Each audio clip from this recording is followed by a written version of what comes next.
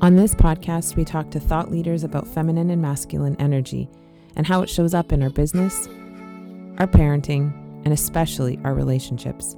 We'll dig deep on any and all topics under the sun. Grab a coffee and buckle up. This is the She's the Owner podcast. Hey everybody, it's Kara with the She's the Owner podcast, and today we have a really extra special guest. Jairek Robbins is joining us to talk about masculine and feminine energy. So author, performance coach, speaker. So tell, in case there's some people who live somewhere in the mountains and they don't know about all this world, tell us a little bit about yourself, kind of how you got to this journey, and then we'll just organically get into some questions about masculine, feminine, and kind of see what grows. Sure. So welcome. Thank you. Nice to be here. In terms of how I got here, I was driving down a road, took a left. I'm not sure how that landed up here, but lots of things unfolded. It's just life. Someone said, thanks for being so amazing, or thanks for being perfect. And I started laughing. I was like, perfect? Are you joking? I've had my moments of being a hot mess throughout life. I had my moments of trying to figure stuff out and not knowing which way up was at the time. And piecing together the puzzle, I think, is a very human journey. I think that's part of what it is to be human, is to figure out what is your puzzle and how do you put it together. My philosophy that came along the road of figuring all this out was learn it, live it, give it, which is, what do I want to do with my life? Who do I want to be? Am I going to be the type of life that someone remembers I was here? Or am I going to be something that fades in the dust and no one really remembers? No one cares. No one, not something that ever made a dent in the universe in any way.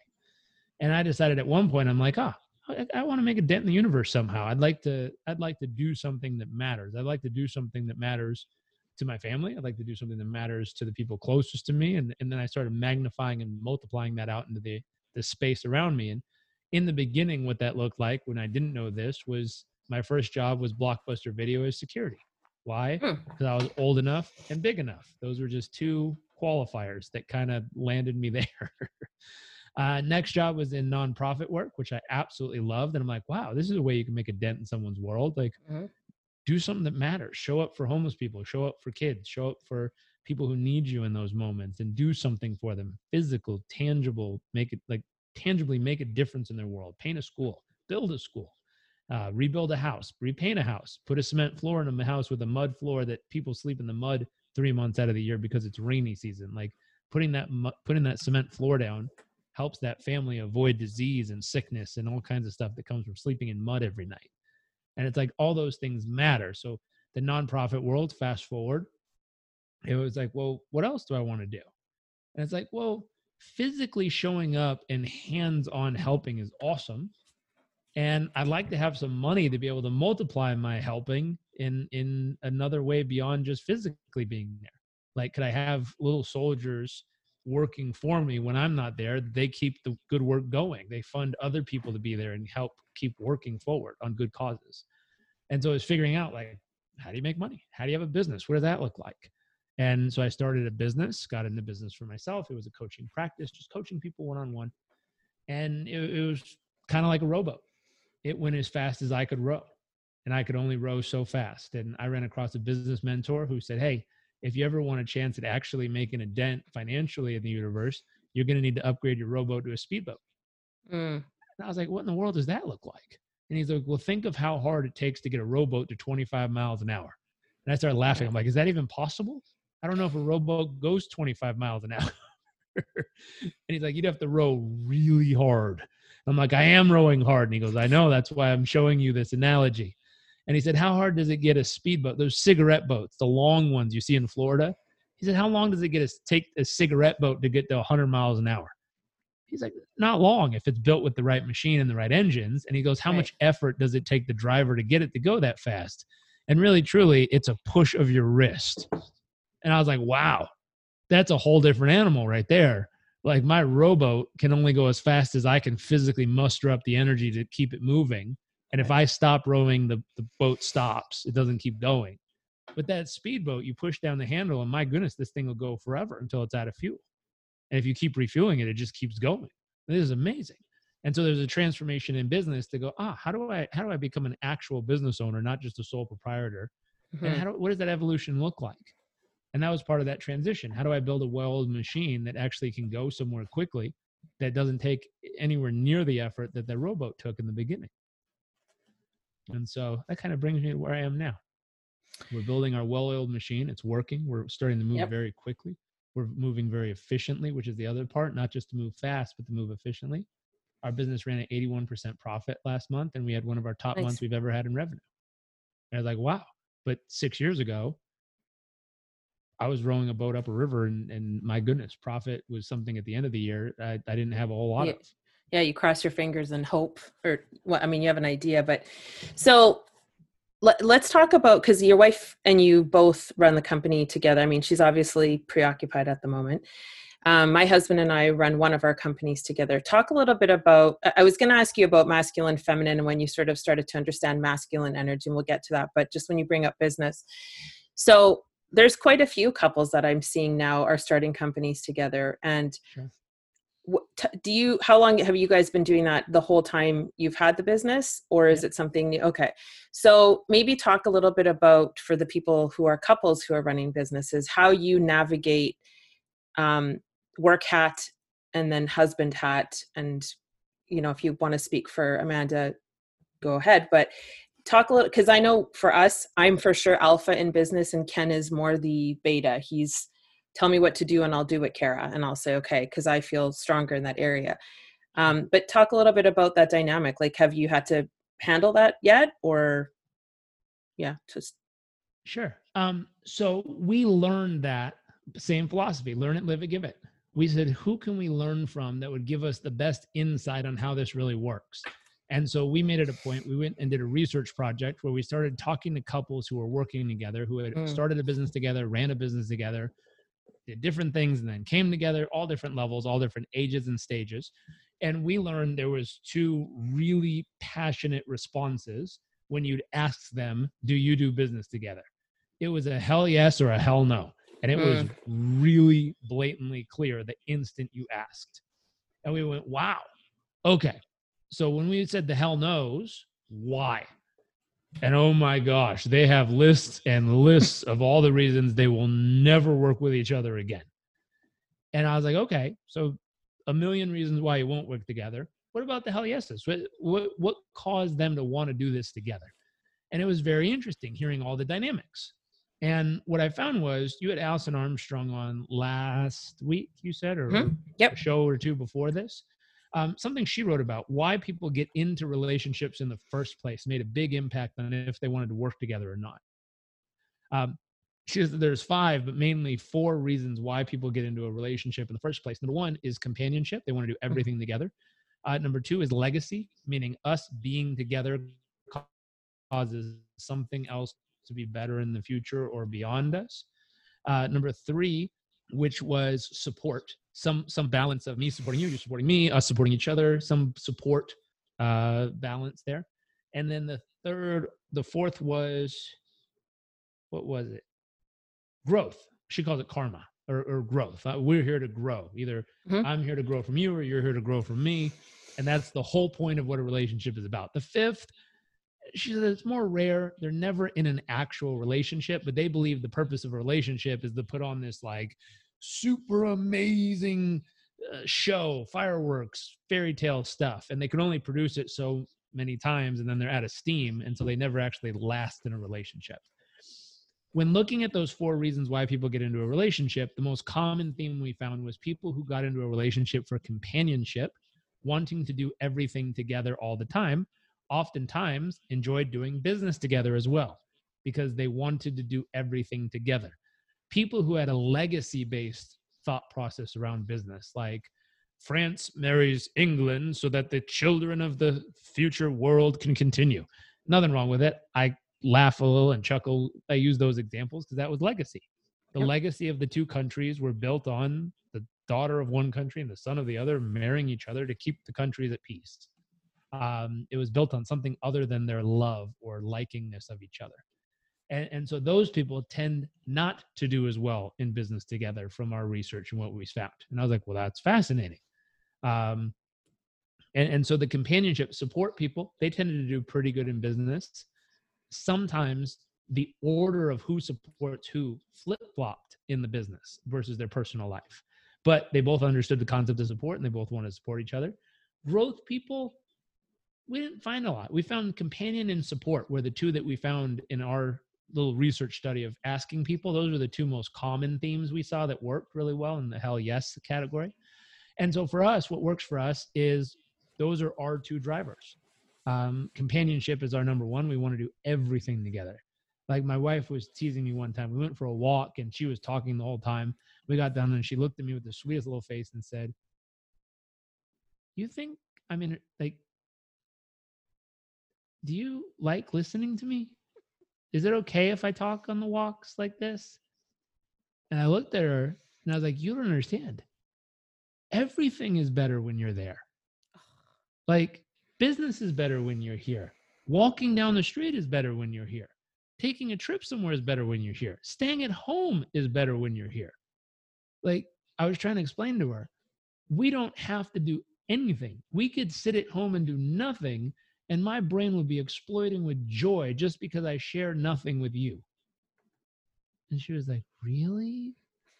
I was like, "Yeah, that's what it feels like in my world." Now, what's interesting is I found that concept to exist in a lot of the people we studied that were the hell yes. Mm-hmm. They had a similar experience. To them, it was like, I couldn't imagine not being with this person all day. I had a friend of mine who started a nonprofit, Pencils of Promise. He built over 500 schools around the world in the last like 6-7 years. Really amazing work he's done. He said something to me. We were talking in an interview.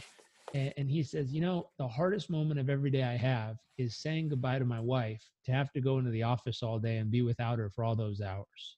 He said, I'm really looking forward to a transition in my life at some point where I don't have to do that. I told him, I said, I work with my wife. We get to see each other all day, all night, every day. And he's like, that's got to be the coolest thing in the world, to get to be with the one you love 24 hours a day. Wow. Now, to the people who worked really well, that was a dream to them. Mm-hmm. The people who where the hell knows, that was hell to them. I love this person, but have to be with them 24 hours a day. My God. Yeah. If you feel that way, it's probably a good sign.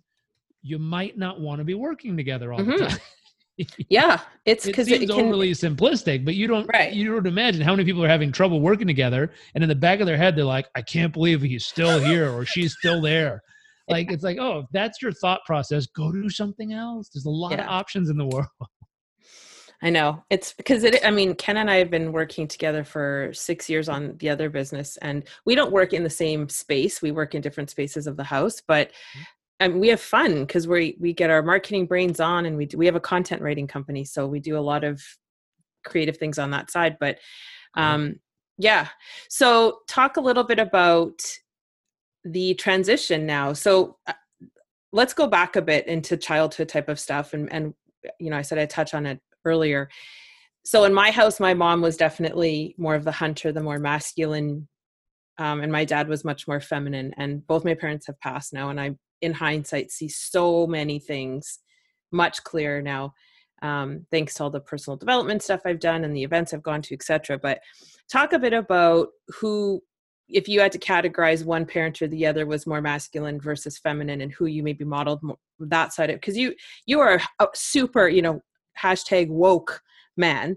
I'm trying to sound like one of the youngins, but you're very conscious. Like it doesn't have, you're a unicorn, right? I mean, not totally, but there's a lot of women who will listen and be like, no, not my husband.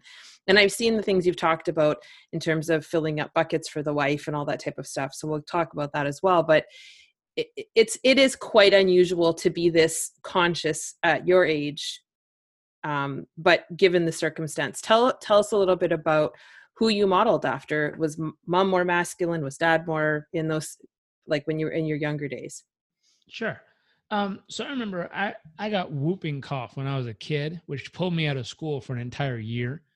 And this was probably like 3rd grade, 4th grade, maybe 4th grade. And my dad was working, my mom was working. So I spent the year at my grandma's house. Now, my grandma is 83 years old this year, and she still is one of the top earners in life insurance sales in her entire company. Wow. She was Life Insurance Agent of the Year in her company. She was on the cover of Newsweek magazine to represent life insurance as a whole at one point. She has the key to the city of Los Angeles. She's been Businesswoman of the Year in Los Angeles. If you walk into her office, she has a plaque from the ceiling to the floor across the whole wall of every company she's ever worked with as the number one person in there. Wow. And so spending time with grandma, she used to put a little suit on me and take me with her to appointments when she'd go sell.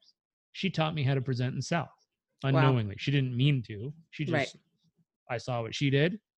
I tried it. And she's like, oh, here, let him do some of it.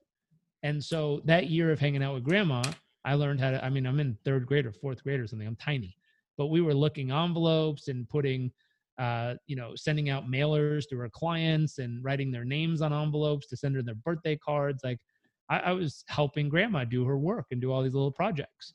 And so, some of her clients have fourth grade kid writing envelopes arriving, I guess. Well, I guess I learned good penmanship at that stage of life. It's a lost art now. Yeah, I was doing all those things at a very young age with grandma. So grandma is a kick-ass matriarch businesswoman of that side of my family.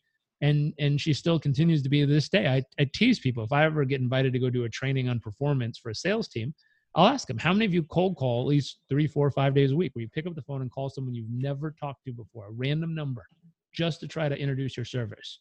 And nowadays, young salespeople are like, why would you do that? Like, that's rude. Yep. Like, if I just called someone out of the blue, I'd be pissed. I'd be like, why are you calling me? And why are you even talking? My grandma still cold calls at least 3 days a week. Wow. So if you're not picking up the phone and dialing a random stranger to introduce your business concept to somebody at least 3 days a week, my grandma is kicking your ass. That's She's amazing. 83 years old. So just think about that and figure out your business. Yeah. And so I have some powerful women in my family. Mm-hmm. My mom, when I was young, my dad was building his career. My mom was building her career. They didn't have a whole lot. And so my mom she found out that she could work all week. And on the weekends, one of my uncles used to sell all those things you see on TV, from a ShamWow to a grater to all those things at the swap meet in Los Angeles. And so my mom and I used to go on the weekends to a swap meet, and she found out, she learned how to do this pitch from the little booth, and people would come over and she'd sell them the super grater, or she'd sell them a ShamWow super chamois or some stuff. And I used to sit behind the table and watch, and she'd present, and in a weekend she could make $3,000. And I'm like, wow, that's a good amount of money in a weekend for wow. Like, you make more on the weekends at the swap meet than you do at work all week. Right. That's a big deal right there. Like, that's a game changer financially for a family just starting out. And so my mom was also doing this. I'm like, well, that's incredible. And as I grew up, I was like, well, what do the guys in the family do? And my dad, he was out on the road selling his stuff that he does. And so I'd watch him, and he'd get up, and kind of like mom was presenting with her products, he was presenting with his products and services, and he was doing his own version of that in his world. And I'm like, well, that's pretty cool. And so I started to notice I had a lot of balance between the women were able to do it and the men were able to do it. Not every woman and not every man in my family does it, but the ones that were close to me really did. My mom did, my dad did, my grandma did. And I was like, wow, there's lots of people doing this stuff really well. And not just doing it, but doing it well and really crushing it at what they did. And so I got to see that dynamic unfold and be like, this is really neat to see. Mm-hmm. And that was impressive to me. And those would probably be the 3 people that I would model or be closest to.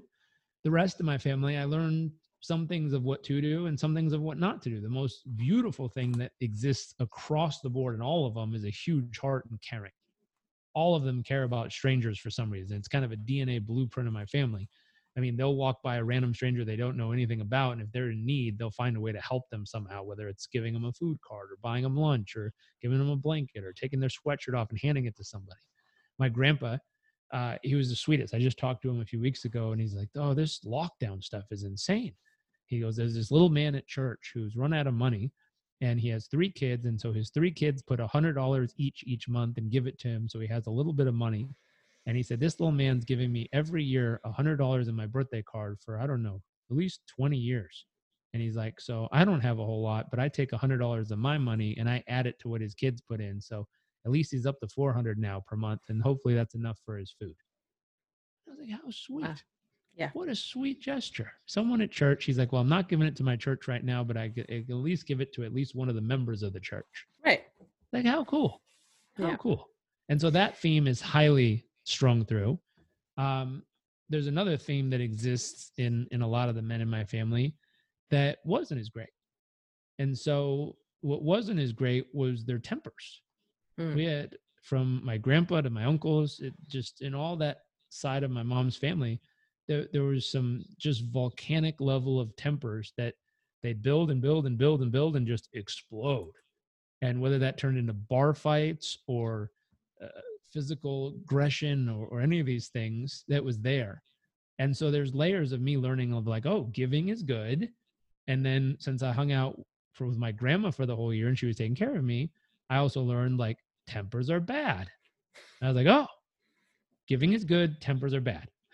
And I was like, interesting. So I'm learning all these little blueprints as a kid. And I'm picking these two on purpose. There's lots of other things I learned, obviously. Yeah. But these two things were a big defining point of going, interesting. Because as a masculine man, aggression, strength, I'm talking physical aggression, to escalate into physical aggression, I would pause and ask, is that a good thing or a bad thing? Right. Little kid me would say that's a bad thing. Why? Because physical aggression or bad tempers was something I was taught by grandma and other ladies in my family. Don't do that. Don't be like that. As I grew up, physical aggression was a bad thing. So playing football, wrestling, all these physical aggressive sports as a young man, I was generally a soft player, meaning I was physically big, but I was not using my full aggression. Right. Because I had learned it's a bad thing. You're not supposed to be aggressive. And so like I'd hit someone really hard and be like, oh, sorry about that. And it was like, you don't say sorry in football. In Canada, we do. In Canada, you might. Sorry. We say sorry about everything. Oh, sorry. Yeah. But that's not the point of being on the field. The point of being Right. on the field is to be aggressive, to have fun, to give it your all. And they're giving it their all. And at the end, you can piss each other off on the field and then go have, dinner afterwards together and laugh about it. Like you don't have to hate them, but aggressive is good. Right. And so all of a sudden my brain was like, wait a second, is aggressive good or aggressive bad? Like my grandma said, don't be aggressive. My coach is like, please be more aggressive. Not in those words. And I was like, okay, I'm confused. And so right around 14, I read a book called The Way to the Superior Man, which is not about male superiority. That's amazing. It's about masculine and feminine energy. And I went, interesting. I started to understand at 14, to as far as my 14-year-old brain could wrap its head around it, the concept of masculine and feminine energy. And going, oh, this is interesting. And just looking at my life and saying, where am I exuding a ton of feminine energy and where am I exuding a ton of masculine energy? A friend of mine wrote a book called The Mask of Masculinity.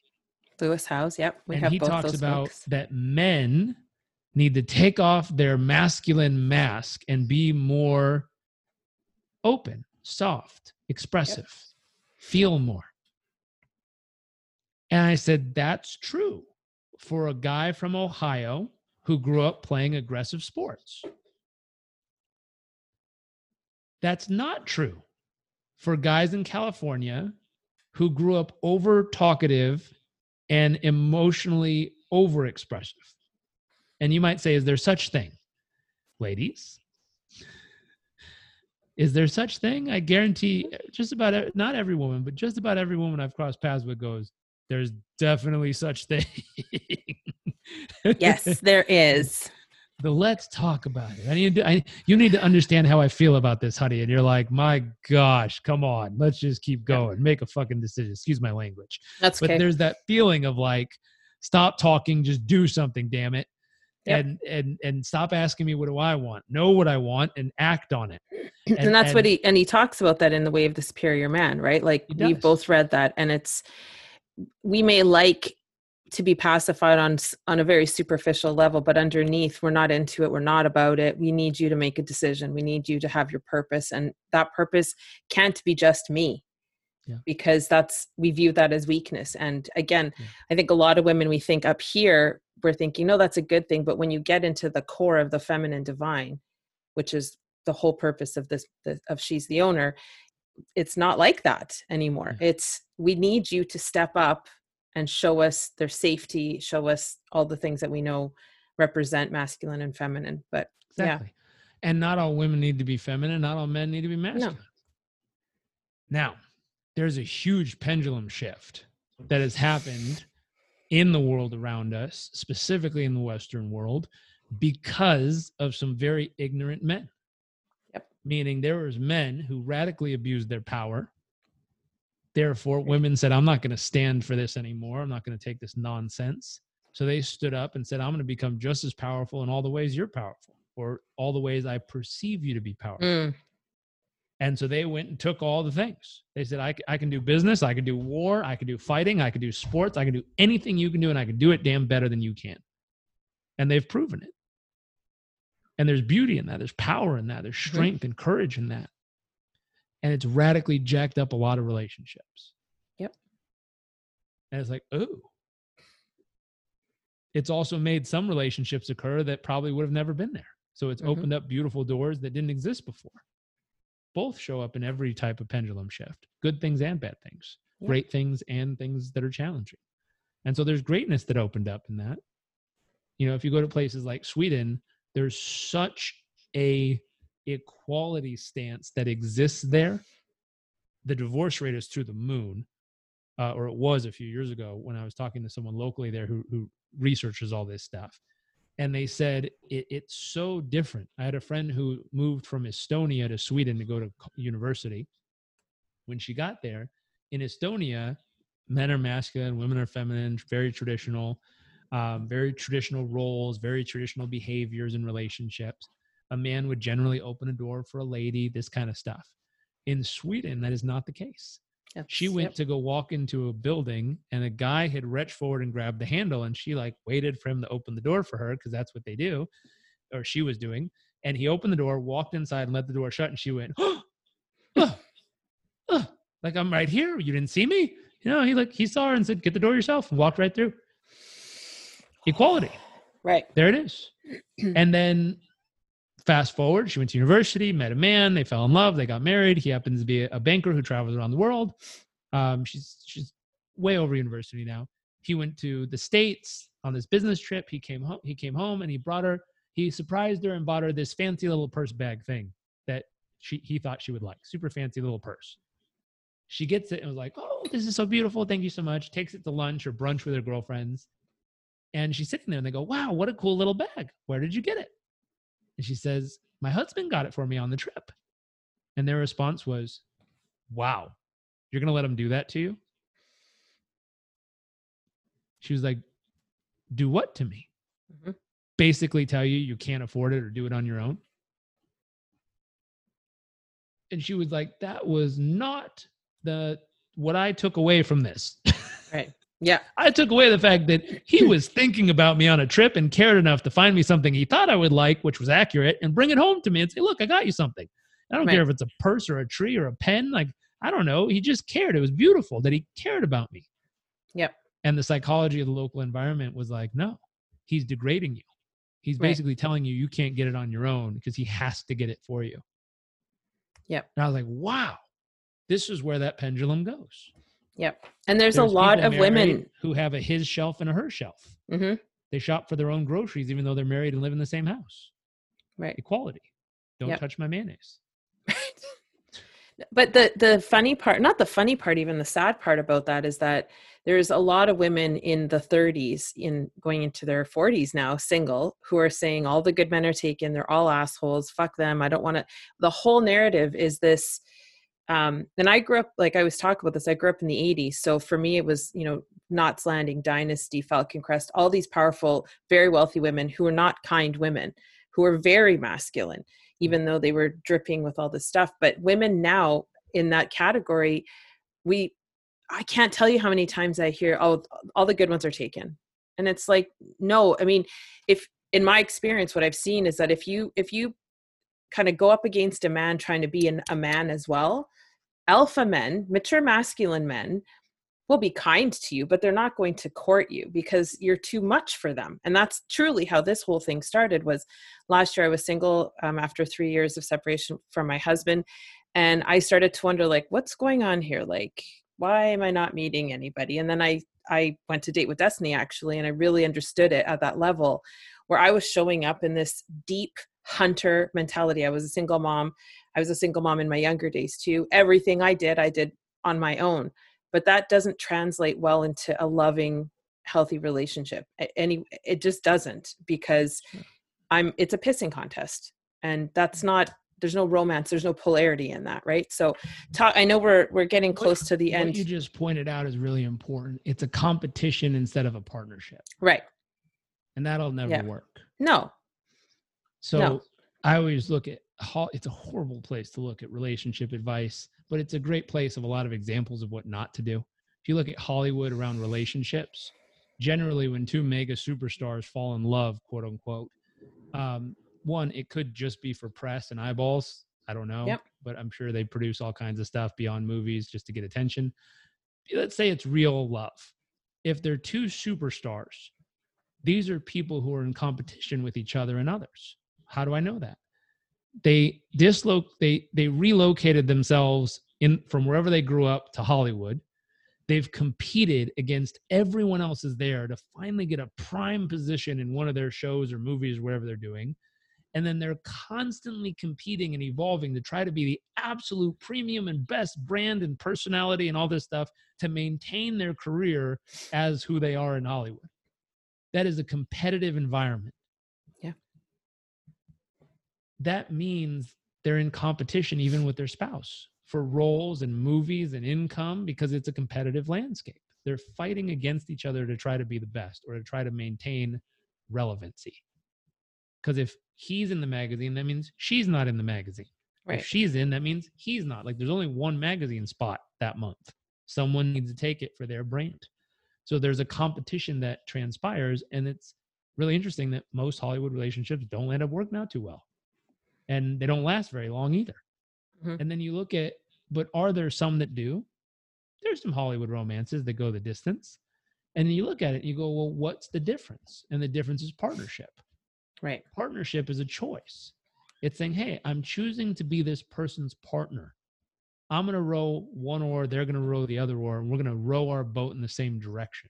We're going to choose to go to the same direction, and we're going to choose to participate as partners, supporting each other, helping each other, assisting each other, being on the same team. I'm like, this is really interesting. And you start to read books and relationship advice where it comes through the concept. I think it was John Gottman talks about doors and windows.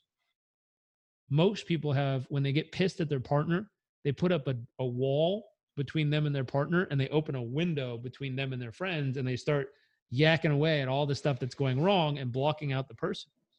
And they're like, no. You need to put the wall up to everyone else in the world, and you need to open a window between you and your partner and have dialogue to work through it. I went, oh, damn it. How many times have I or you or anyone been upset about something and gone and told someone who was sitting next to us how upset we were, and we opened a window while simultaneously putting up a wall between us and our spouse? Yep. And I went, oh, that's a bad idea.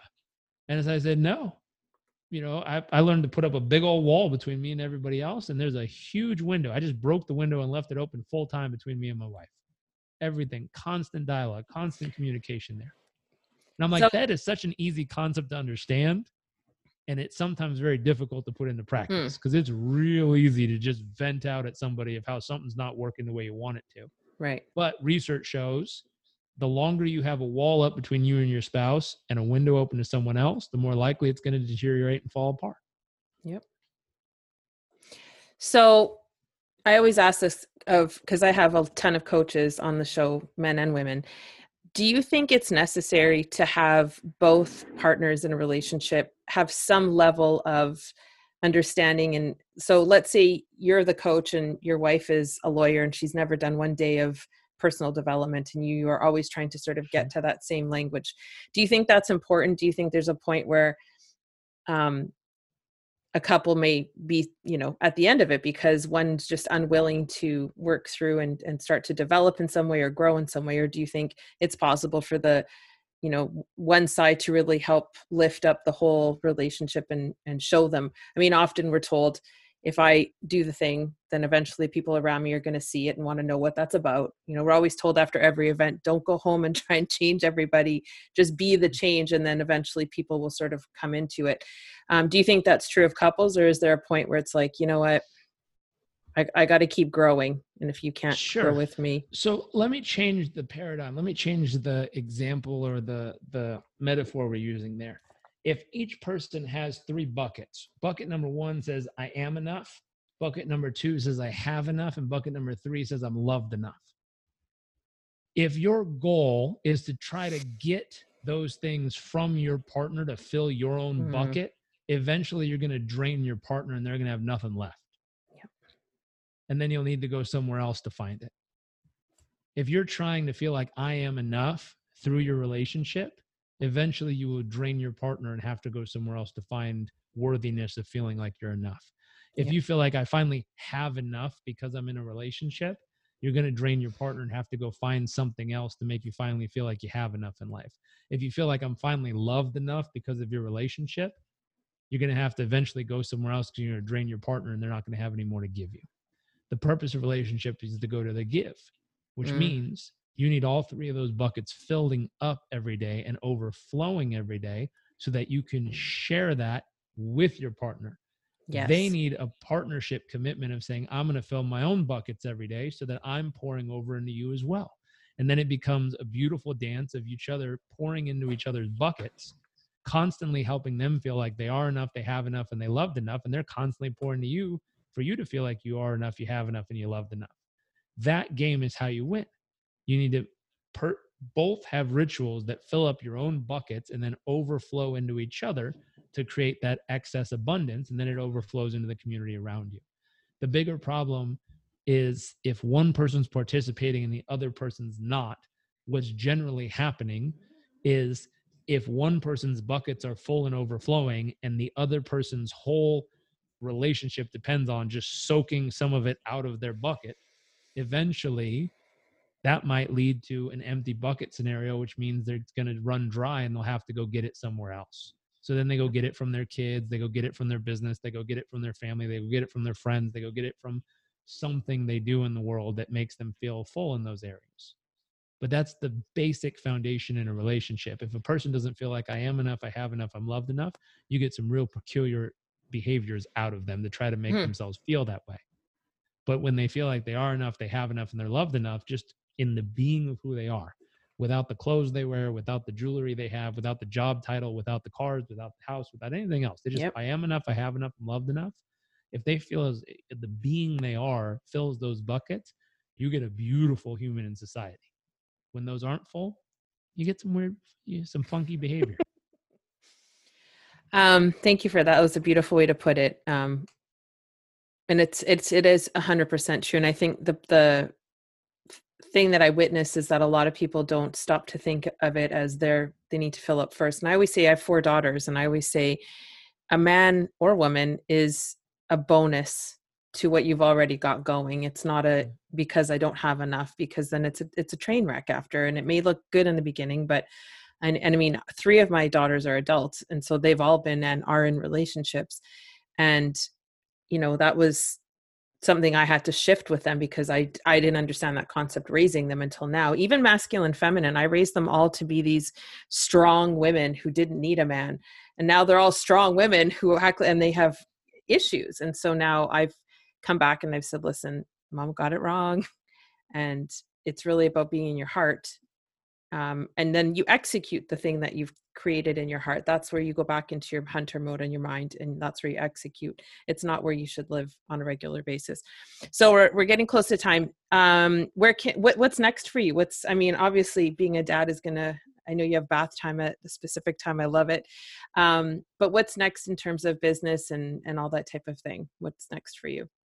It's continuing to do what we do. Beautiful. So we're not trying to do anything different than the path we're on.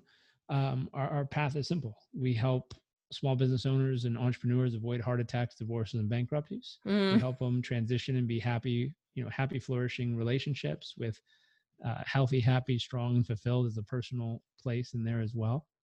At some point, I think it might be fun to just create a relationship program for people. Just Yeah, I've been studying absolutely. it for 11 years now. 11 years. It's one of my favorite topics in the world, and it's such a juicy topic. I was talking to my Mm-hmm. friend who works with Allison, and raising your children and your intimate relationship are two of the areas that have the most sparks and the most dynamic emotional like swings in those environments, and it's a place It's that true. people have the most amount of opinions about. Mm-hmm. And what I found is it doesn't have a ton of research as much as a ton of opinions. Mm-hmm. And so when I listen to people's conversations, one thing I've learned to ask is, where is your research from on this? And if it's from someone who sat on a hill and had an epiphany one day and wrote a book about it, don't get me wrong. That's cool. It might be very useful, but I like to follow the research. And so I try to seek out groups that have tangible research that's backed up with empirical data that shows, hey, here's what works and here's doesn't. Mm-hmm. Allison is one of those people. She's been researching for 19 something years about relationships. John Gottman, he's one of my favorite like technical scientific groups. They have 30 years or over 30 years of research on over 3,000 couples that have said scientifically proven, here's the 7 things. If you do these consistently, it works. If you screw these 7 things up, it falls It apart doesn't work. eventually. Right. And people are like, could it be that easy? Really? I mean, only those 7 things? It's like, yeah, it's with 30 years of research on 3,000 couples of all different genders, mixes, religions, backgrounds, types, show. And you're like, oh shit, okay. And it takes some of the Western, I don't even know the right word. We like to create a fairy tale, a mystical, magical, romantic kind of landscape and veil we look through at relationships. And all those things are wonderful. I love those things. And it takes some of that away because now it's saying like, no, here's the 7 steps, follow these consistently. And for the majority of the time, as long as other things match up, it'll go really well. And it's like, well, where's the magic? Where's the spark? Where's the love? It just felt right in my gut. And that's what made this all work. It's like, there's like a structure and a form, which tends to be Mm-hmm. very masculine. Right. Yeah, I'm And even so, like a bit like, that sounds very like it does. It sounds like there's yeah, all the goody and the juicy bits are out if it's like a list of 7. yeah. That how do you But the navigate truth that? is, there are little things. Mm, How you do those things is where all the magic is. okay. The 7 things are very masculine. It's 7 steps, turning towards, understanding their world, having a positive intent. They're very simple things. How you do those things is Right. where the beauty comes in. That's where the heart comes in. Exactly. That's where the magic, that's where the feminine brings it to life and transforms the world. And they're like, whoa, this is cool. That's where that energy comes in. But the 7 things are the 7 things. Right. And they're very clear. And it's like you practice it, you get it right. You don't practice it, you get it wrong. Yeah. And people don't like to hear that, especially not in the Western world that we romanticize relationships. In the Eastern world, they have a philosophy that 2 ice cold pots of water come together and learn how to boil over time. In the Western world, it's 2 roasting, boiling, hot pots of water come together and slowly simmer down to a nice cold Right. 2 pots. That's generally the philosophy of how the relationships, quote unquote, work. And so I said, well, wait a second. Could I be like a boiling pot of water that learns how to boil forever? And that's where the work comes in. That's where Right. the 7 steps and the commitment and the constant learning and applying all make the difference. What doesn't work is when you just hope, hey, if we find each other and it boils right, it's going to boil forever. Yeah, you got to It put won't. work in. It'll slowly simmer down to an ice cold pot. Yeah. That's why I like the Eastern philosophy of 2 people coming together, ice cold, don't know anything about each other. They're set up by their families. They come together, but through time, with practice and effort, they learn how to boil together.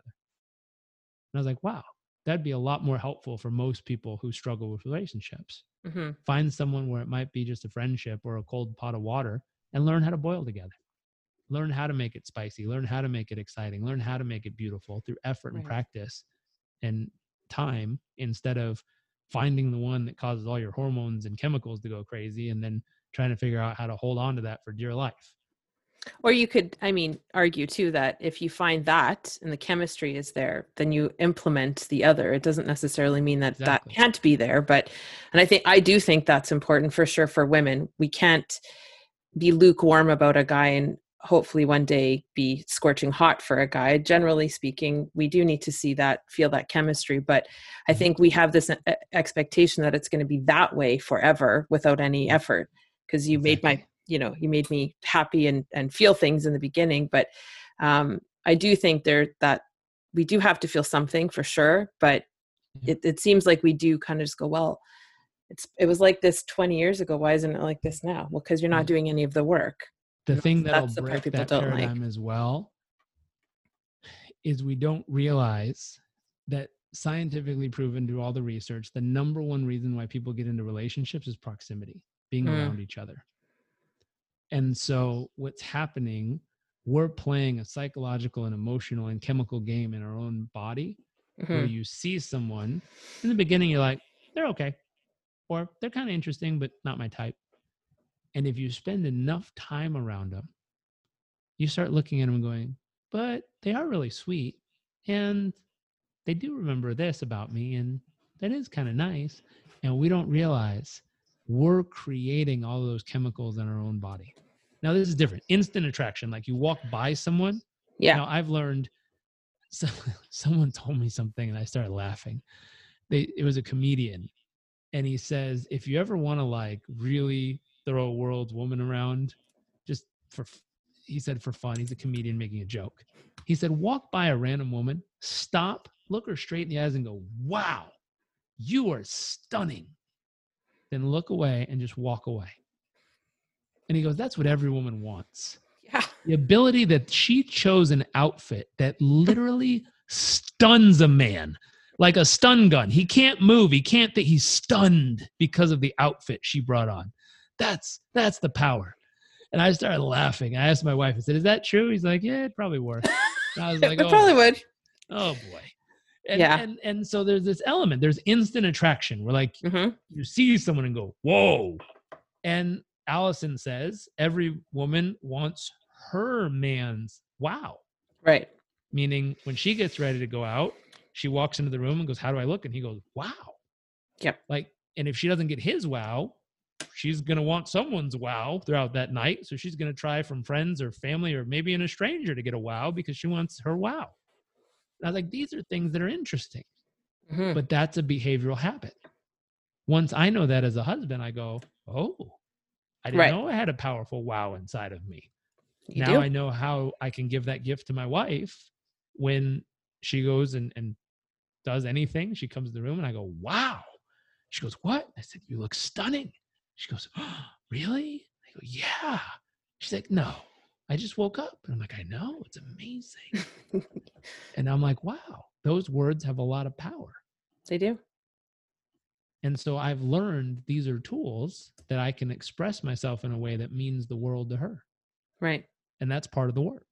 Yep. To become aware of that and go, oh, now I can't do the same thing every day. This is where men's brains kind of screw us because we go, oh, I now know the secret to all women.